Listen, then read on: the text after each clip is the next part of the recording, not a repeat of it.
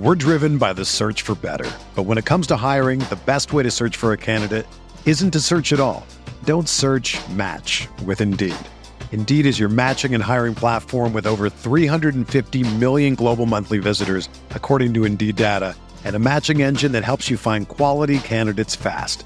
Ditch the busy work. Use Indeed for scheduling, screening, and messaging so you can connect with candidates faster. Leveraging over 140 million qualifications and preferences every day, Indeed's matching engine is constantly learning from your preferences, so the more you use Indeed, the better it gets. Join more than 3.5 million businesses worldwide that use Indeed to hire great talent fast. And listeners of this show will get a $75 sponsored job credit to get your jobs more visibility at Indeed.com/Blue Wire. Just go to Indeed.com/Blue Wire right now and support our show by saying that you heard about Indeed on this podcast. That's Indeed.com/Blue Wire. Terms and conditions apply. Need to hire? You need Indeed.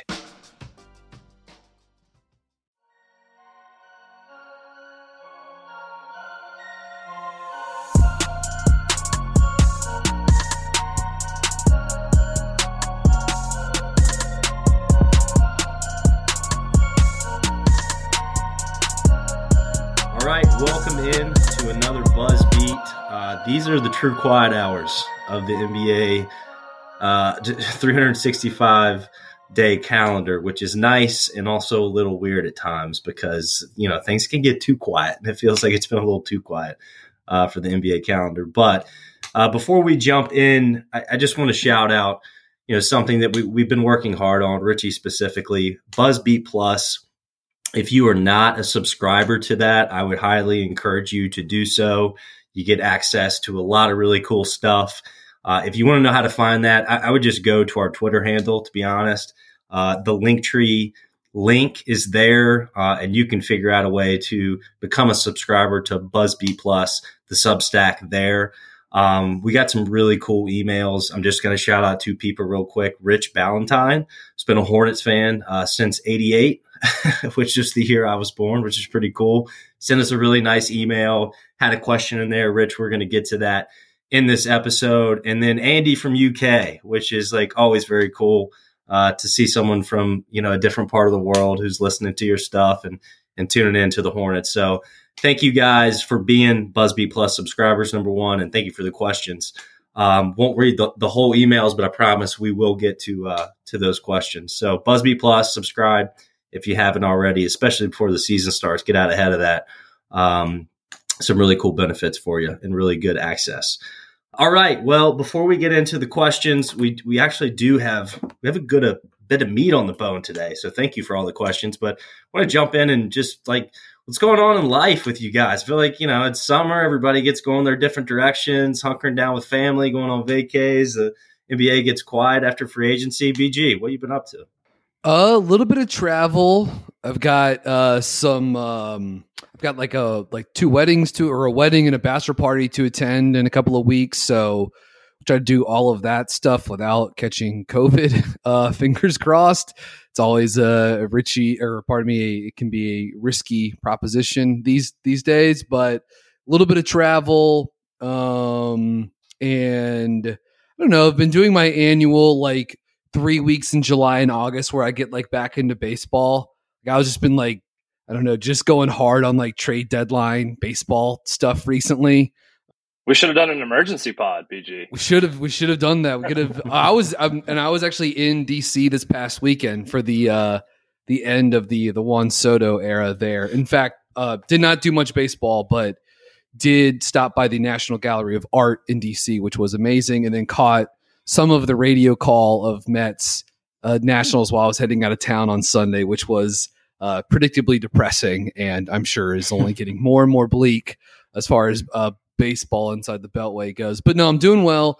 And this time of the year, like, you know, really dial back some of the hoops watching a little bit, but still like taking my time getting through some games, because this is always a good time of the year to get prepared for draft cycle guys the next year, returning prospects and guys that are getting ready to transfer into the ACC. So I try to use it as a space it out a little bit, but still going through, you know, probably ends up being, as opposed to 1 or 2 games a day. It's probably, 2 to 3 games a week or something like that. So still getting a little bit of basketball viewing in here as well.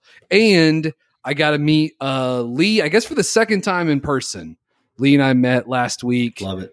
Or 2 weeks ago and broke bread and had a couple. The vibes were high. They were good. Half of the Buzzbeat mind share was just That's the right. Ideas were flowing. Let's just say that the planets were aligning. When more than one of us is in a room at the same time. It's the juices get flowing as well as did the couple of, I guess, cold adult beverages we had that night. But how about Lee? How about you? What have you been up to, man? Well, I mean, I think you both kind of alluded to, it's a little bit of the dog days of summer from a sports standpoint. So I'm doing what any self-respecting sports fan should be doing, and that's cramming, all of my fantasy research into 3 weeks before draft starts. Yeah, so there you go. We're just going hard on the fantasy.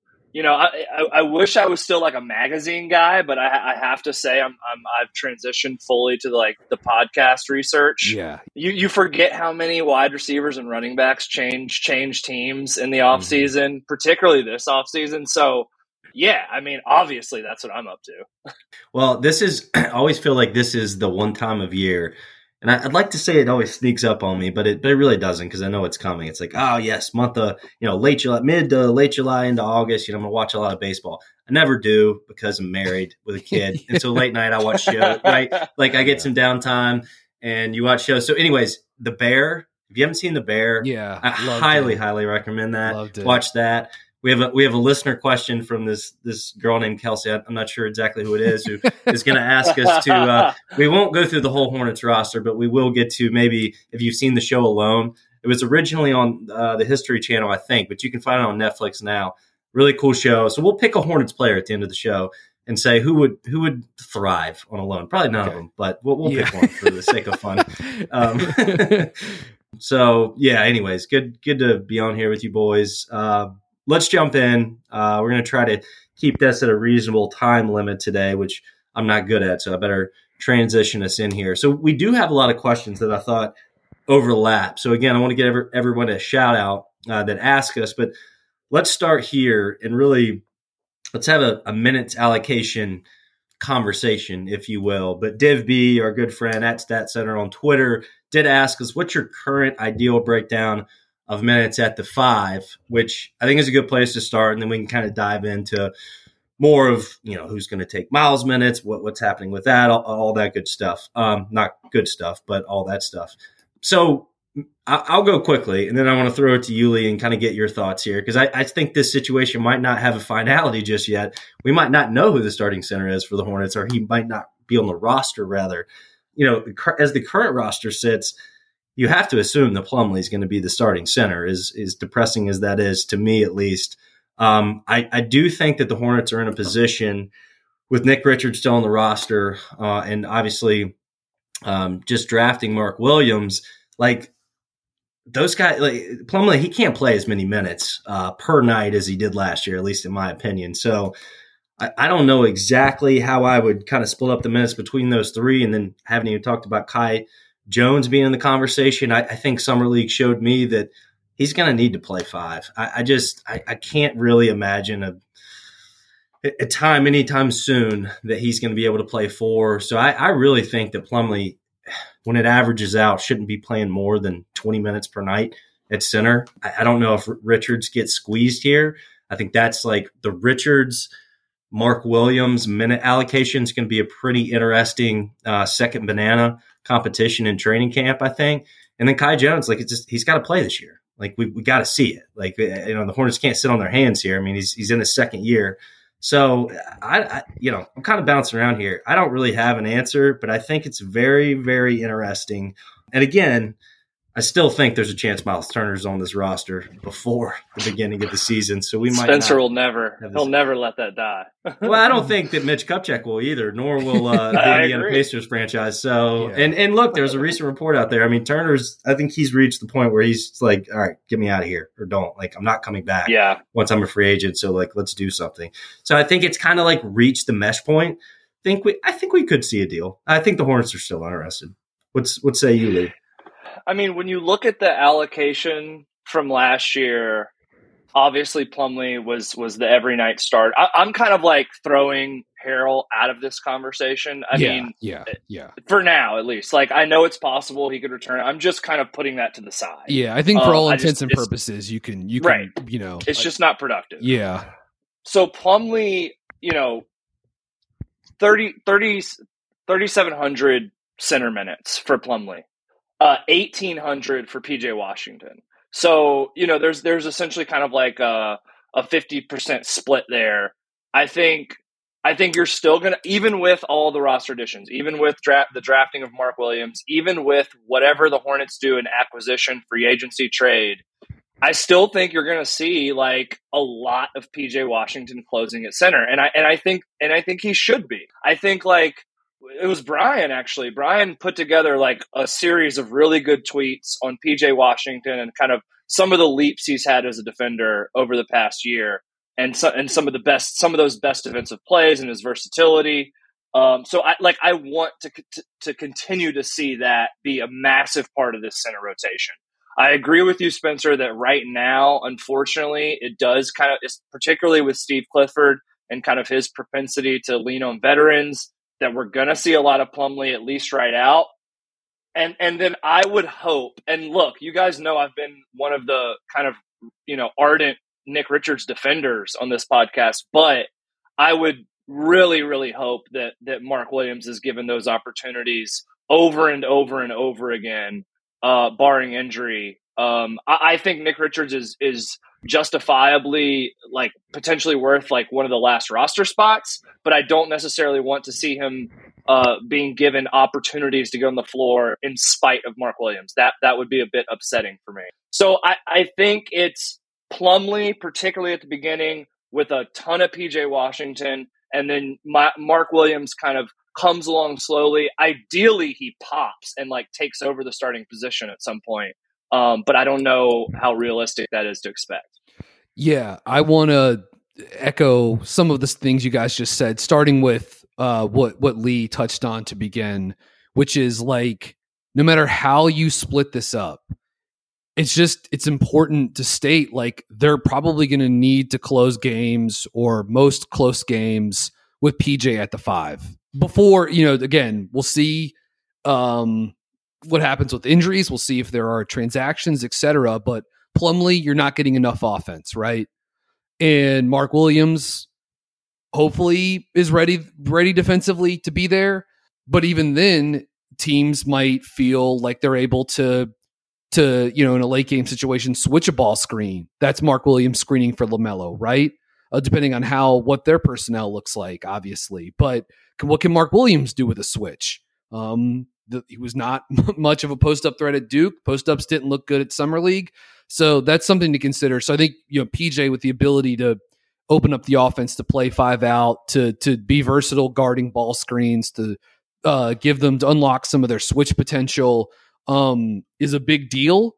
And I think that's one of the reasons why, yes, you're going to have to find some way to carve out either like significant minutes for PJ at the 5 still, or you're going to have to be like selective and say like PJ's only going to play maybe 8 minutes a game at center, but they're all going to be leverage minutes. Do you know what I mean? Like it's going to be 6 minutes in the fourth quarter or 4 minutes at the end of each half, or, you know, whatever, however you want to, you know, break it down. But just, again, he's going to have to factor into that mix. And depending on how things go this season, you know, Plumlee seems like a guy that could be used as a trade chip in some shape or form, just given his contract as an expiring. You know, the Hornets, as Spencer noted, could certainly look to make for a swing, you know, trade for someone at the 5 with like perhaps Miles Turner, as has been rumored for years now. And maybe you're getting Turner at like the nadir of his trade value, right? So maybe it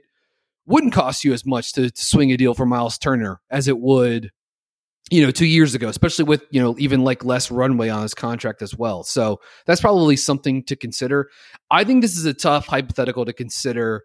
And a lot of it depends on how you view Kai Jones, to Spencer's point, like who absolutely played his best basketball in Vegas at Summer League when Charlotte played him at the backup 5 behind Mark Williams. And there are obvious defensive concerns for Kai at both the 4 or him trying to, anchor a defense at the 5, despite some of the rim protection flashes and some of the athleticism that he is able at times to show guarding ball screens in a couple of different fashions.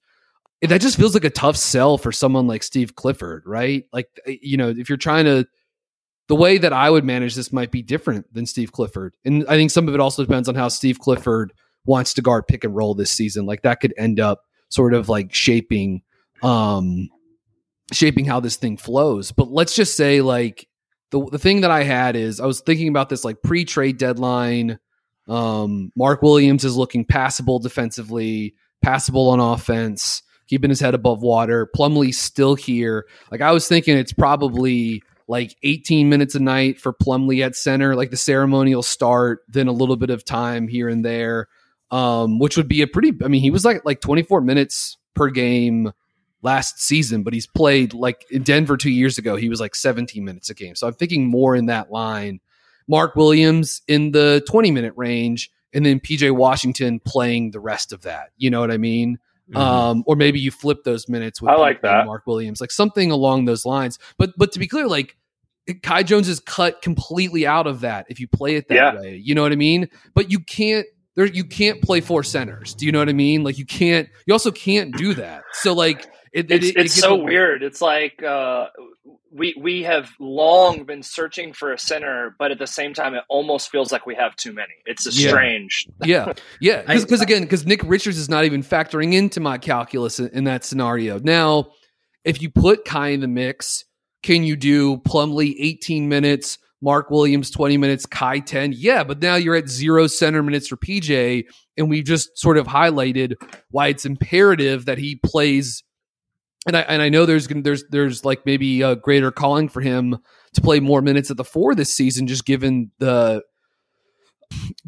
what happened with Miles or what's happening with Miles Bridges. But like we all sort of understand the importance of playing PJ at the 5 at times. So and Brian, just to give like a little color to that for fans who maybe new listeners, but if you've listened to this podcast, you're probably already very well aware of this. Like basically 2,000 possessions from PJ Washington at center last year, plus 6 point differential. It's just been one of the most successful lineups over like a multi-year period. The offense, and I think I think the more intelligent way maybe to even think of it is like start with like at least in my mind, like start with Kai Jones, who again I think really needs to play this year. Who can he play with out of the other guys on this roster that in theory can play 5? The best answer at least, is PJ Washington, right? Like, and then he's playing like the Robert Williams Boston Celtics role where he's kind of roaming on defense and Washington can try to bulk up, play up a position defensively. Mm-hmm. And then obviously on the other end, Jones is more your rim runner, true 5. But like he can't play with Richards, at least I wouldn't advise that. Yeah. And I don't really think Jones can play with Williams or Plumlee. I mean, not until we see some facet of a jump shot, which we have not seen. Yeah. It's like that defensive alignment, requires the ability to be versatile guarding ball screens with the prominent screen defender a la PJ. And he's not Al Horford, but PJ can do a lot of stuff and he can switch. And the other guys need to be switchy as well in that type of alignment. So guys like, someone like Jalen McDaniels makes a lot of sense in those pairings. I think Spencer's bringing up a good point too. I think there are going to be some of these lineups where, it's going to be sort of like floating around. Like you're going to have 2 guys that are, it's going to be PJ and Kai or PJ and JT Thor or whatever. And they're both sort of like playing 4.5s. You know what I mean? And that could like those roles could differ from both offense to defense. You know what I mean? In terms of like, who's the one screening and diving, who's the one guarding ball screens on the like it could flip. It does kind of, to your point, Brian, like I don't like that is imagining 2 4.5s. I like that idea, but like in the James Borrego defensive scheme, it was a lot of switching, a lot of chaos. Yeah. In the Steve Clifford scheme, we can assume it's going to be a lot of drop, a lot of getting, sink down, protect the gaps, that kind of stuff. And maybe that works too, but it's just going to be a totally different, it's going to be different aesthetically with 4.5s. It is going to be interesting to see how Clifford walks that line even with someone like PJ playing like sort of like more traditional small ball lineups that would, like maybe it's PJ at the 5. He's the de facto 5, and and McDaniels and Hayward are the 2 forward spots. Like, PJ has a 7'3" wingspan. He's shown some ability to be versatile guarding pick and roll, to be athletic when you ask him to be in the drop, to guard at a couple different levels. But like, that's not really like that's not the best way to use him defensively guarding the pick and roll. You know what I mean? So I think that will be fascinating to see. I just think like you're going to have to figure that out one way or the other, because PJ's shooting at the 5 is just like, I mean, it's very impactful when he's playing the 4 too. But what it can do for you when he plays center in that pick and pop game is that he's so good with LaMelo working together, that I think you're going to have to figure out defensively like what you want that to look like on the other end. And I mean, for whatever it's worth, Steve Clifford spent a lot of time with the Brooklyn Nets this past season, and they switched a ton, right? So, maybe we'll see how much of that has rubbed off on him. Some of that was also like Brooklyn's, their personnel was sort of asking for them to defend that way as well. So that's, it's different. But last thing that I would say on this, and then I'll throw it to either of one of you guys. I just think like it does feel like, and when we talk about some of like the 3 and the 4 position, I'm sure we can bring this up as well. It does feel like they could consolidate some of these guys, which is why a trade makes sense at some point. We'll see what happens with the injuries as well. But I just think a lot is going to depend on the comfort level with PJ and where Mark Williams is, not just in October, but like where Mark Williams is once they get into like sort of like the stretch run of the season. You know what I mean? How does he progress? Because if Williams is really, really good, and I think all of us agree he's going to be a good pro, but if he's like very good, early on in his career, at an advanced portion of his career, then it makes Plumlee like, immediately you know what I mean? Like you just immediately expendable in some way, shape or form. And all of a sudden, like, it's very tough to like see the value in playing that guy beyond like spot minutes. We're driven by the search for better. But when it comes to hiring, the best way to search for a candidate isn't to search at all. Don't search, match with Indeed. Indeed is your matching and hiring platform with over 350 million global monthly visitors, according to Indeed data, and a matching engine that helps you find quality candidates fast. Ditch the busy work. Use Indeed for scheduling, screening, and messaging so you can connect with candidates faster. Leveraging over 140 million qualifications and preferences every day, Indeed's matching engine is constantly learning from your preferences, so the more you use Indeed, the better it gets. Join more than 3.5 million businesses worldwide that use Indeed to hire great talent fast. And listeners of this show will get a $75 sponsored job credit to get your jobs more visibility at Indeed.com/Blue Wire. Just go to Indeed.com/Blue Wire right now and support our show by saying that you heard about Indeed on this podcast. That's Indeed.com/Blue Wire. Terms and conditions apply. Need to hire? You need Indeed.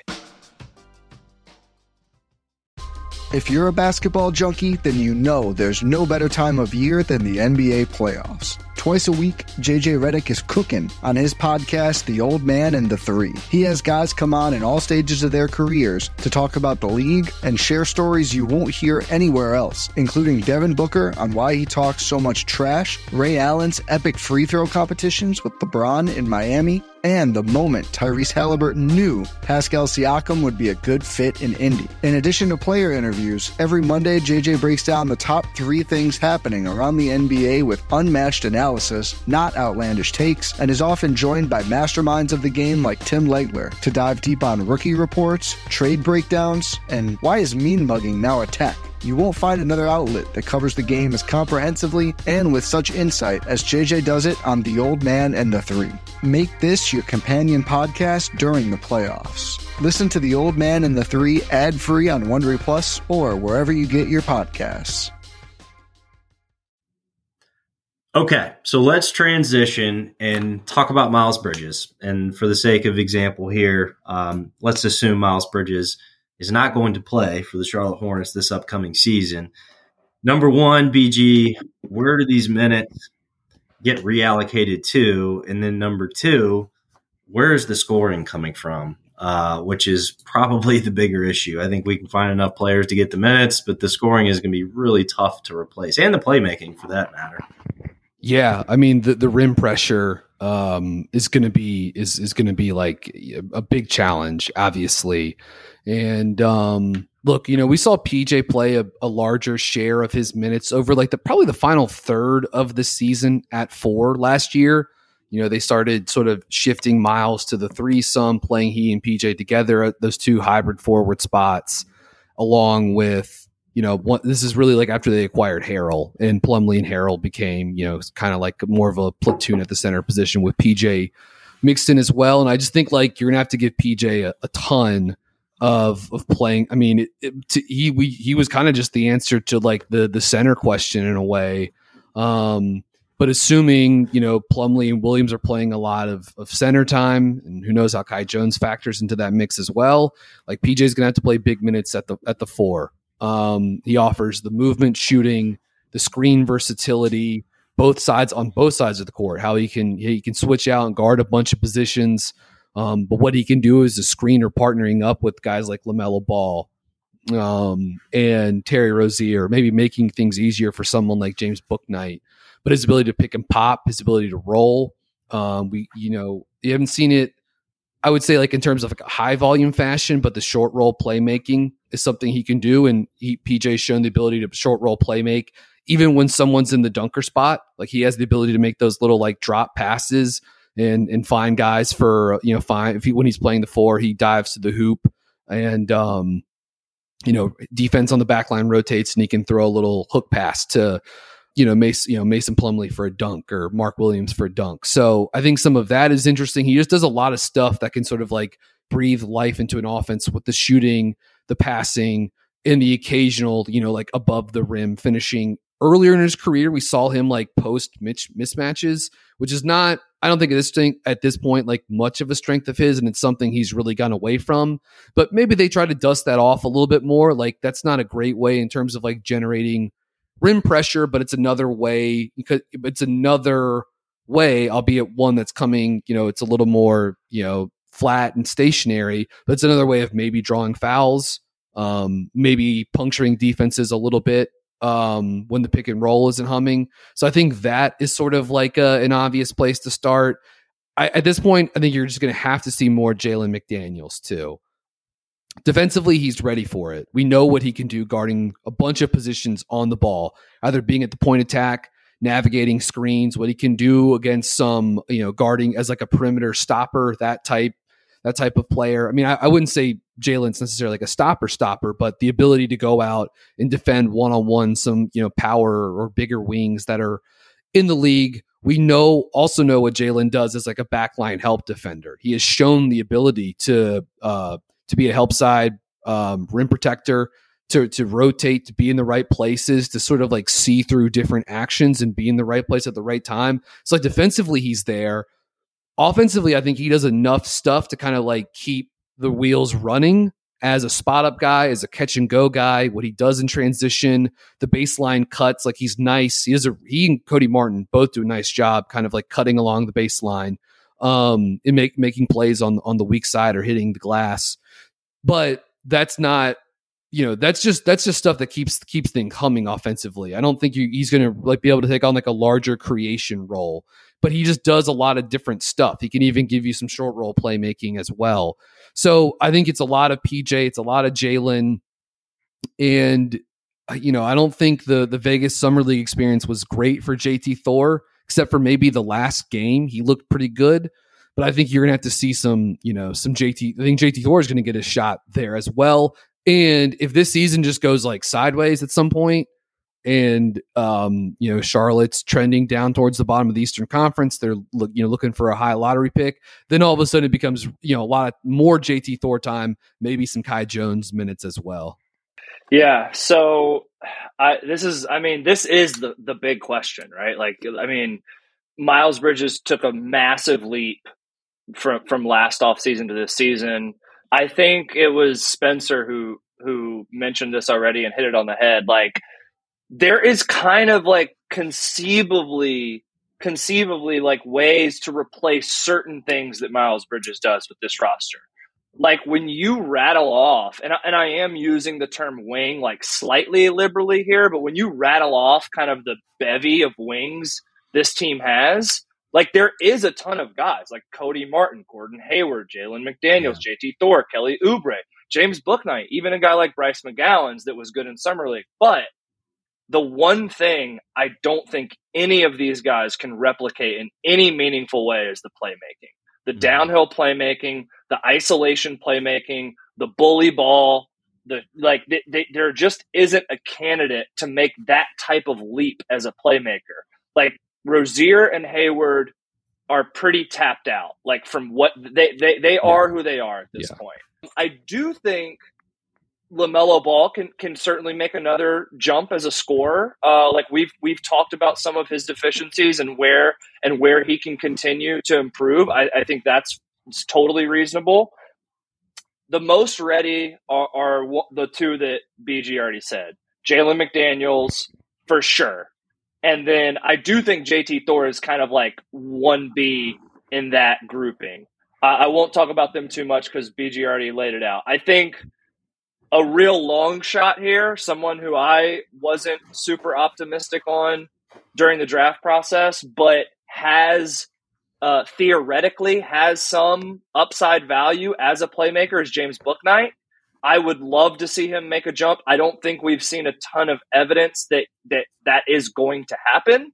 But like if you're going dark horse candidate, it's James Bouknight makes a huge leap from year 1 to year 2 and can provide that like nuclear athleticism, downhill rim pressure, transition rim pressure, like all that. So that's like, you know, if you're a Hornet fan and you're wish casting a little bit, it's Bouknight makes a huge jump. And then the last couple things I'll mention is Oubre is who he is. Like we know that Oubre was halfway through the season was having a career shooting year by leaps and bounds, just like shooting upper 30s, low 40s from three. Tons Where of does volume, he end? too. Tons of on volume. on big volume. Where does he end the year? He ends the year at 34%. What does he shoot for his career? 33%. There you go. So like he is who he is. That is Kelly Oubre. And then the last thing I'll say is, you know, maybe you get a 3 to 4% improvement again from Cody Martin. Yeah. And then the other, like, hindsight is 2020. Things would have played out differently. This is totally unfair. But it'd be nice to still have Caleb Martin. Yeah, no kidding. Yeah, rim pressure wise for sure. Yeah, cutting and all that stuff. You brought up two names, Lee, real quick. I mean, Cody Martin and James Bouknight were the two. Now, of course, positionally not the same as Miles Bridges for all the physical obvious reasons on either end. But those are the two guys that I would focus on here because I think they're like just in terms of how do you replace the scoring. I mean, they're the JT Thor. I love his potential. He's just not ready. He's just not ready to play those kind of minutes in that kind of role. I love Jalen McDaniels too. I really, really do. But I just see that guy as kind of a more of a defensive glue. Go over there, stand in the corner, make enough corner threes we count on you and be a really, really good cutter, right? Baseline cutter and help us put some rim pressure. But I mean, I actually think the real answer here is probably Cody Martin. And the Hornets, they extended him. He's not an incapable playmaker. I actually think we saw more of that from him earlier in his career than we have maybe last season or last few seasons. But like it's time for him to break out. And this is not a good thing for the franchise, but this might be a real opportunity for Caleb Martin to cement himself, as an NBA rotational player and a guy who can score the ball consistently and distribute it consistently. And look, this is going to be a shitty offense without Miles Bridges. I mean, I think we can go ahead and acknowledge that. But I do think Caleb Martin can provide enough secondary playmaking behind LaMelo Ball and Terry Rozier, really third wheel kind of playmaking to keep the Hornets' head above water, on nights where they need it. And look, I think Bouknight can just take a jump in scoring this year. Maybe not efficiently, but just from opportunity off the bench. I think he can just be that guy to just, hey man, go hunt it down. Let's focus on playmaking. Let's focus on seeing the floor. Let's focus on making really good decisions. And Steve Clifford will help him move in the right direction that way, but we also really need you to hunt your shot because it's the only way we're going to get to 100 points as a team. Right? Yeah. I mean, it is amazing that the offense is going to be looking pretty rough as Steve Clifford rolls back into town. Just the timing is, I mean, it is what it is. It is interesting, like Bouknight as like the microwave scorer off the bench is I'm intrigued by the possibility of it. You can go back and listen to us talking about Bouknight before the draft and after the draft, and I wasn't like a huge believer in Bouknight. I did like him somewhat as a prospect, but I also don't like. To be clear, like I agree with Spencer. I think you're gonna have to ask him to try to do that stuff with this roster, but I really don't like love that. I don't like think that's his archetype. Like I stand by the belief that like Bouknight should be used in a role that's like Terry Rozier. You know what I mean? And I know he doesn't have the knockdown movement shooting of Rozier, but I just think he has to be thought of in a way where you're designing stuff for him, as opposed to saying like, hey, when LaMelo's off, you're running pick and roll every time down the court or whatever. The one thing I do get curious, BG, just to jump in real quick, like on him and Rozier, is that Bouknight, his athleticism, his wingspan, his first step, which can be pretty explosive. Like, I agree. I don't ever think that's going to be his, like, that's not going to bread his butter, right? Playmaking and being this just dominant ISO scorer. But I think there are more physical traits to tap into there, you know, opposed to a guy like Terry Rozier, where if he can just make it cleaner, that he could morph into something that resembles a pretty nuclear, ISO scorer, more so than a guy like Rozier, who's just a knockdown shooter. And I don't ever see Bouknight being that. Catch and shoot wise, Yeah, again, I mean, I see him as someone that's kind of stuck between two archetypes right now. Yeah. And it did seem like the way they were using him in Summer League last year, like they were setting him up for that sort of like the bench scorer role, right? You know what I mean? And then, but the season started and they were in such a win now mode, and then everything else kind of went off the rails. I don't think we have to give up on Bouknight yet. There's still like a lot of talent there. And it's like he may need to play some backup 1 minutes. I mean, I guess that's going to be right as of right now. Rozier seems slotted for those minutes again, but all of this gets to the point where like there's going to be an incredible responsibility put on LaMelo Ball. It should work. We can also, I guess, we can throw it in here at the end as well. Bryce McGowan's is the guy that can pressure the rim. Showed it at Nebraska. Showed some stuff at Summer League. But can get to the rim as both a cutter and a guy that can get into the paint and use his length.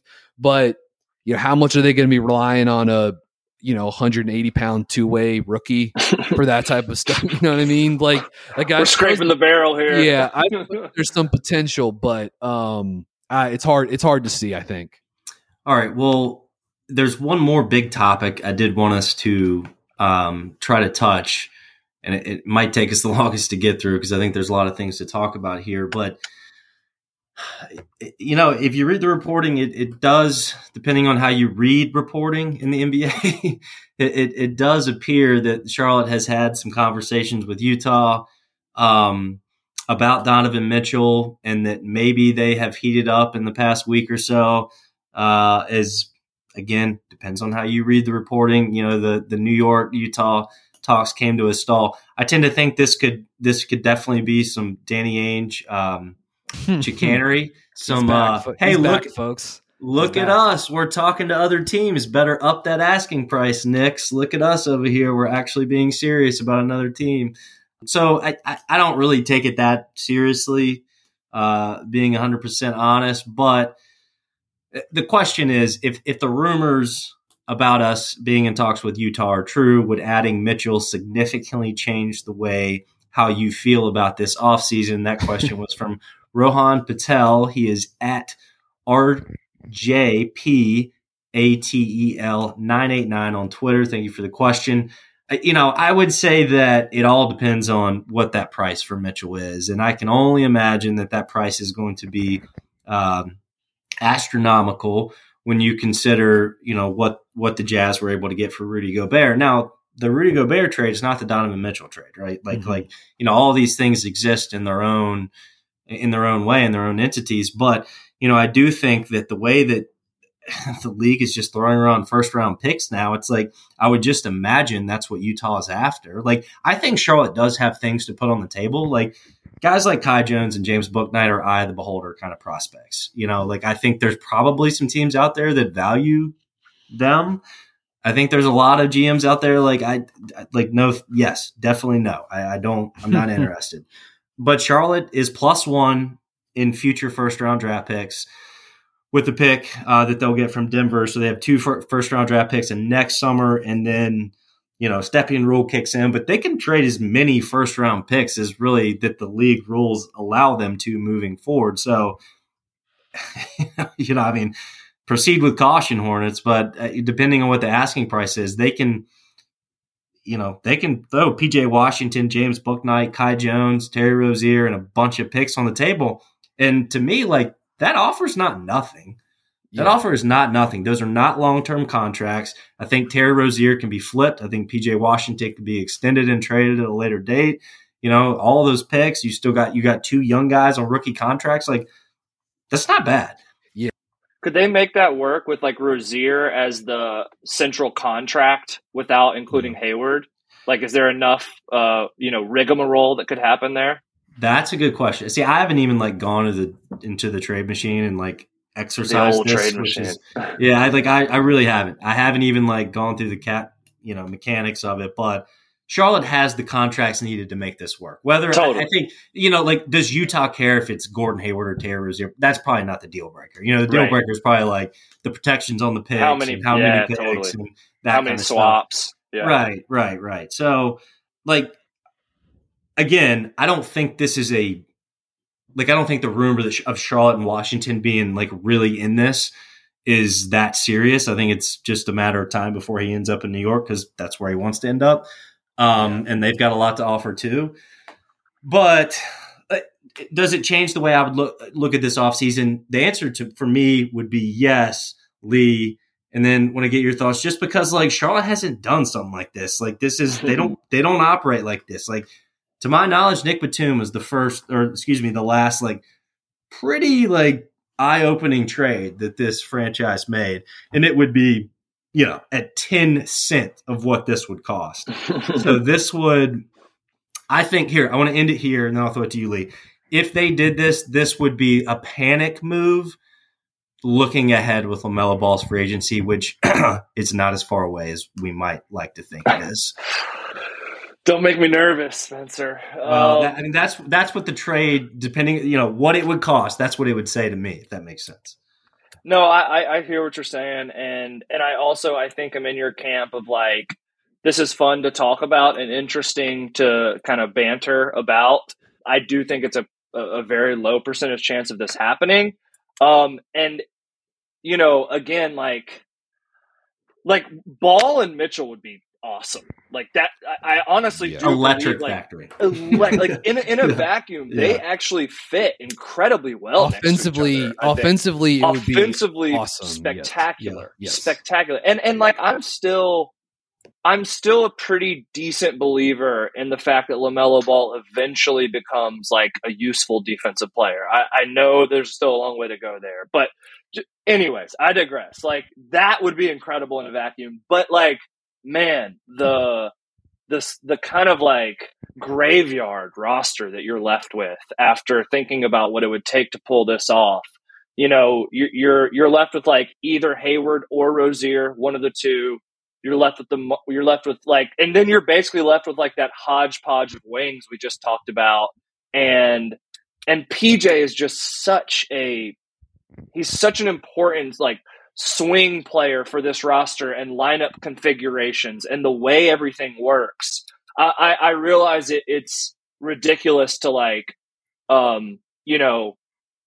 get caught up on the fact that you're losing PJ Washington. You're getting freaking Donovan Mitchell. I get that. It's just when you look ahead to the draft equity that you would be saying goodbye to for the next half decade, and the pieces surrounding what would be an awesome backcourt. I do think, unfortunately, because of how crippling, you just can't overstate how crippling the Bridges stuff is to this franchise and this roster. even with that, I do think the Hornets would probably be like technically better in the immediate term with Donovan Mitchell on this roster with LaMelo Ball.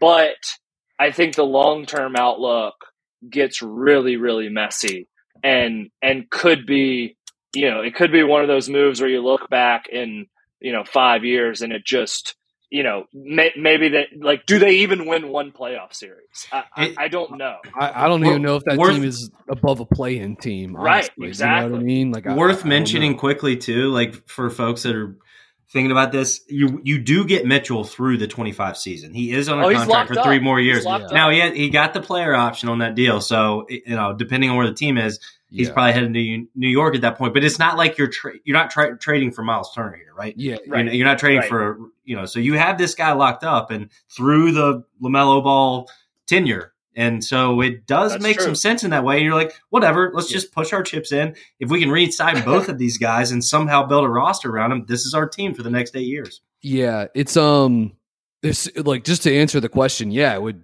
like, whether good or bad, it would very much change my thoughts on the offseason for Charlotte, acquiring a 25-year-old all-star, shooting guard who can score in a bunch of different ways and has shown the ability to be like, a heliocentric, creator at times. So, you could certainly play he and LaMelo together and then stagger them. And there's like so many good ways you could utilize those two guys together. I think Rozier's going to make Terry's at 21.5 for next year. Mitchell is at like 30.3. So like Rozier gets you pretty close with like one other salary.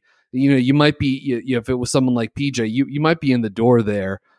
But just like, what does that do for your team long term? So, especially once you actually like bolster that offer with all of the picks. I agree with Spencer. Like, I think Mitchell's going to end up in New York. And like, I do kind of think this trade at some point in time is going to get done before Mitchell goes there in free agency. New York just has the most stuff to offer right now. You know what I mean? Now, they're being investigated by the NBA, right? for tampering with regards to Jalen Brunson. So like, we'll see. Maybe that costs them a draft pick. You know what I mean? Like we'll see what the penalty looks like for that. And if that's the case, then maybe they're a little bit antsy about entering they're a little less eager to get in the Mitchell trade sweepstakes if they think they're going to be out some draft assets moving forward. But like, I tend to think these things work with either the megastar forces his way where he wants to go, or it's to the team that just has the most stuff. You know what I mean? And right now, New York, there's interest there, and they have the most stuff. If New Orleans woke up and decided they want to get in this, they've got more stuff to offer than Charlotte. Like, yes, the Hornets don't have nothing. You can build some pretty compelling trade packages out of what's on the roster, assuming someone like LaMelo Ball is untouchable. But I just feel like if Mitchell's going to be moved, it's going to be to one of these teams that just has better stuff to offer than Charlotte does currently.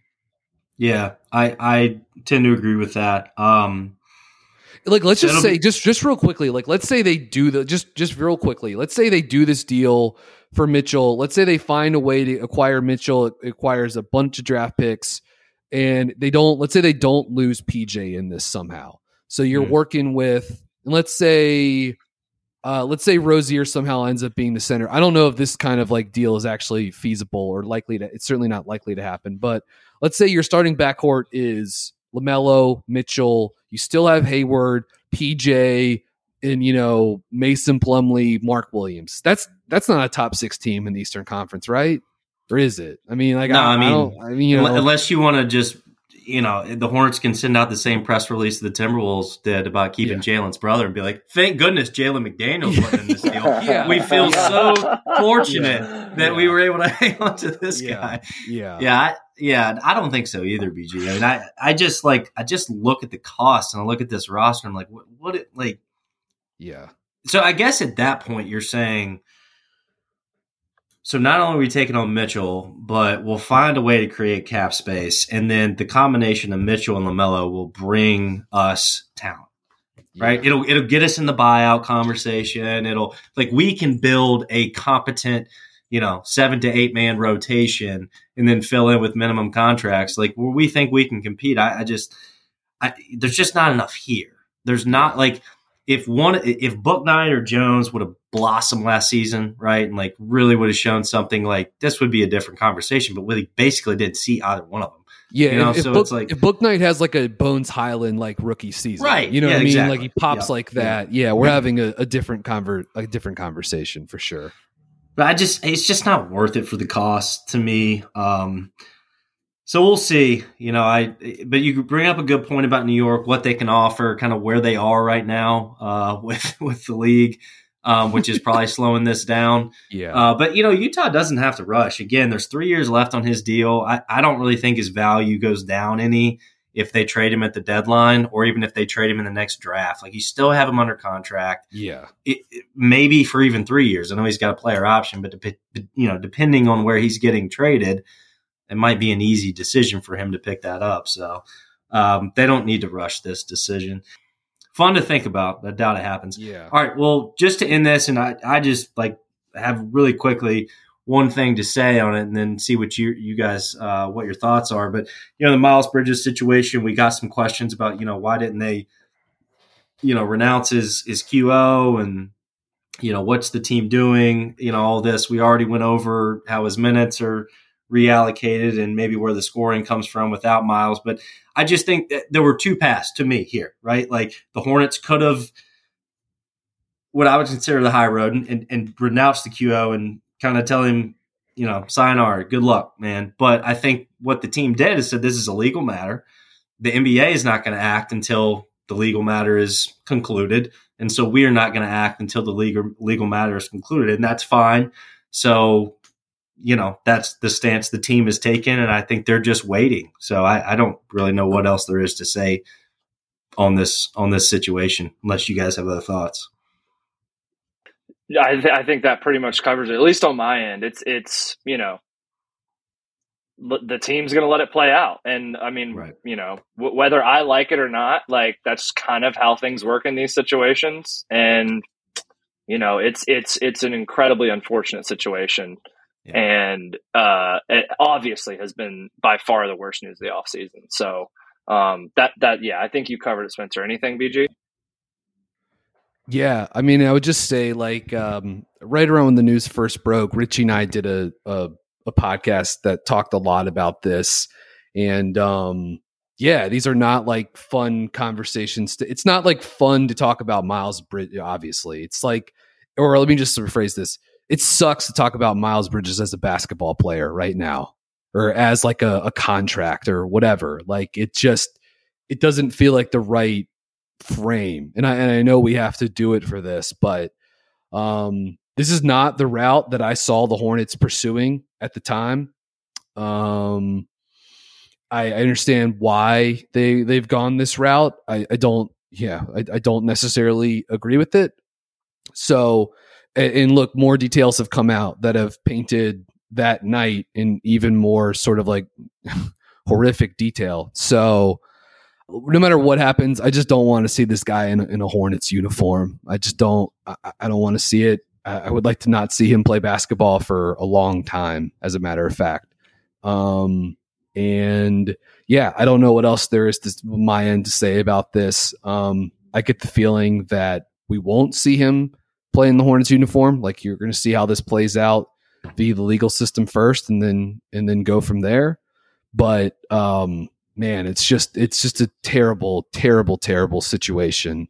And I just every time we talk about it, I get like, I don't know, some combination of like sad and depressed and angry. Like, it just it sucks so much. So most importantly, I think I can speak for everyone else here. We hope everyone, wife, kids, everyone's doing well there. Now that sort of like the spotlight is kind of moved away from it to an extent.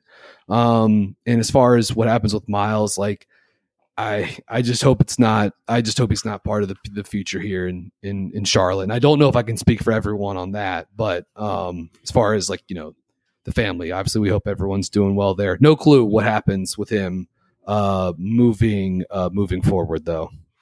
Yeah, well said, BG. And it's with the stuff we saw in Deshaun Watson, that's not it's different. But we saw what the NFL decided, that they were going to do about his situation. Again, these are not the same things; they're very, very different. But I do hope that the NBA does not follow suit with maybe what they think something like this, what the punishment, the deservable punishment is. So.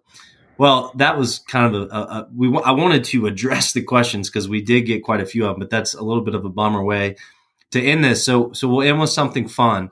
Well, before we get to that question, I just wanted to give a shout out. Good friend on Twitter at RMJ_equals_hero. Yes. Just a really funny account. UVA hoops fan. Shout out. I'm not even going to read his question because I can't get through it without laughing. But he's basically asking us a question about this coach that coaches a very successful college team in the state of Virginia that used to play for the Charlotte Hornets. That, when are we just going to cut to the chase and bring him back? That person would be Tony Bennett. I trust me, I would love nothing more. But conversation for a different day. Maybe it's a serious topic at one time. But shout out to our friend. All right, last question. So the show Alone, if you haven't seen it, again, go watch it. You can find it on Netflix. It's a History Channel show. They drop contestants out in very wild native areas and basically ask them, they get a number of things they can bring with them. None of those things can be food, tools to help them get food, build housing, etc. It's a survival show. So if you haven't seen it, go watch it. Got a question from Kelsey, a big fan of the show. Kelsey Percy wants to know who she wanted us to go through the whole roster. Of course, we don't have time to do that. But Lee, pick one. Number one, have you seen Alone? Number two, pick one guy on this roster who you think could not press the yellow button first if he was dropped somewhere like this. And so I have not seen Alone, but I feel like I get the gist of it. Okay, it's kind of like okay. Naked and Afraid, basically. Yes, and, yeah. Yeah. So, and the yellow button is what you get out of there. If like you I'm out. Yellow button. Yeah, exactly. Yeah. Okay. Yeah. So, I think I would go Mason. I think I would go Plum Dog because, number one, he's okay. I mean, I guess it could cut both ways. Number one, he's massive and essentially almost like a mountain troll giant of some sort. So but that also means he's got a lot of calories. He's got to procure exactly. to keep that battery running. The only other thing I think Plum Dog has going for him is one, he's a little older, so life experience never hurts in these situations. But if you remember the youngest Plumlee brother, Marshall Plumlee, who had a cup of coffee in the NBA, he was an Army Ranger. So maybe he gave Mason some survival skill tips. Yeah. So I covered Marshall at Duke actually back in the day, a couple years ago. I'm reaching here a little bit for the second second removed from an Army Ranger, but there's got to be something there. He taught him how to start a fire. I like it. Shout out Christ School in Asheville. Maybe they learned some mountain stuff up there. Yeah, right? All the brothers. All right, I'm going Cody Martin. I don't really know why. I'm going Cody Martin because I just imagine him being resourceful, he's scrappy. Yeah, he's a survivalist. He earned his way into the league. I was a skeptic. I didn't like the pick when the Hornets drafted him, and I've come to love him because he works his tail off. He does all the dirty work. I just imagine him being dropped into a native area and just being okay, I got to figure this out, and I'm going to survive, and I'm going to make this freaking roster. So I don't know, Cody Martin. Yeah, I'm going with Cody Martin as well. I think Eric Collins. I'm just reverse engineering from which is the guy on the Hornets the last couple of years that Eric Collins has used the most synonyms of grit to describe their play. You know what I mean? So I think a mad dog in the meat market. We're going Cody Martin, being able to scrap and claw. Look, this is a guy that got from Mocksville, North Carolina, which is a town that I've spent a little bit of time in playing basketball, but there aren't a lot of people that get out of Mocksville and get $30 million contracts to go do something professionally, which is exactly what Cody Martin did. And shout out Caleb for also earning himself some money too. But to go from there to 5 years of college basketball, at two different schools, and to be a second round pick then to get a 4-year, $32 million contract, that is quite the ride.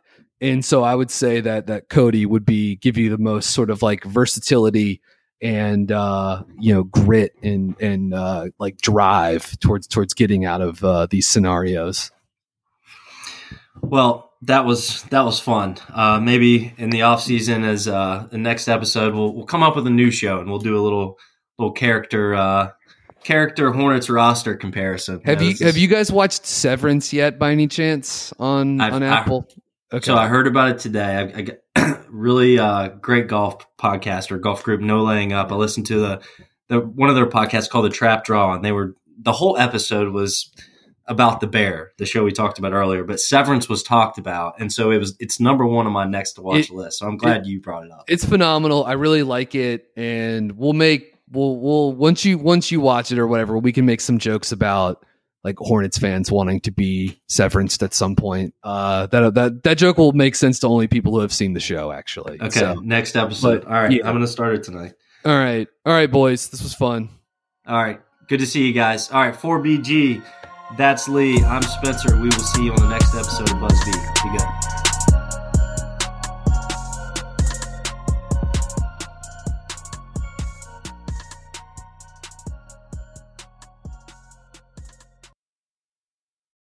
Whether you're a world-class athlete or a podcaster like me, we all understand the importance of mental and physical well-being and proper recovery for top-notch performance. That's why I'm excited that Unified Healing is sponsoring podcasts on the Blue Wire Network. Unified Healing is a new and super innovative global network of wellness centers powered by Energy Enhancement System, or EE System. If you haven't heard of the EE System yet, then you'll want to listen up. This technology promotes wellness, deep relaxation, purification, and rejuvenation. Wherever you are across the globe, access to a center is easy and affordable. Interested in experiencing the EE System technology for yourself? Go to unifiedhealing.com/bluewire to learn more and find a center near you. That's unified, UNIFYD, healing.com/bluewire. No material or testimonials on the Unified Healing website are intended to be viewed as medical advice or a substitute for professional medical advice, diagnosis, or treatment. Always seek the advice of your physician or other qualified healthcare provider with any questions you may have regarding a medical condition or treatment and before undertaking a new healthcare regimen, including EE System.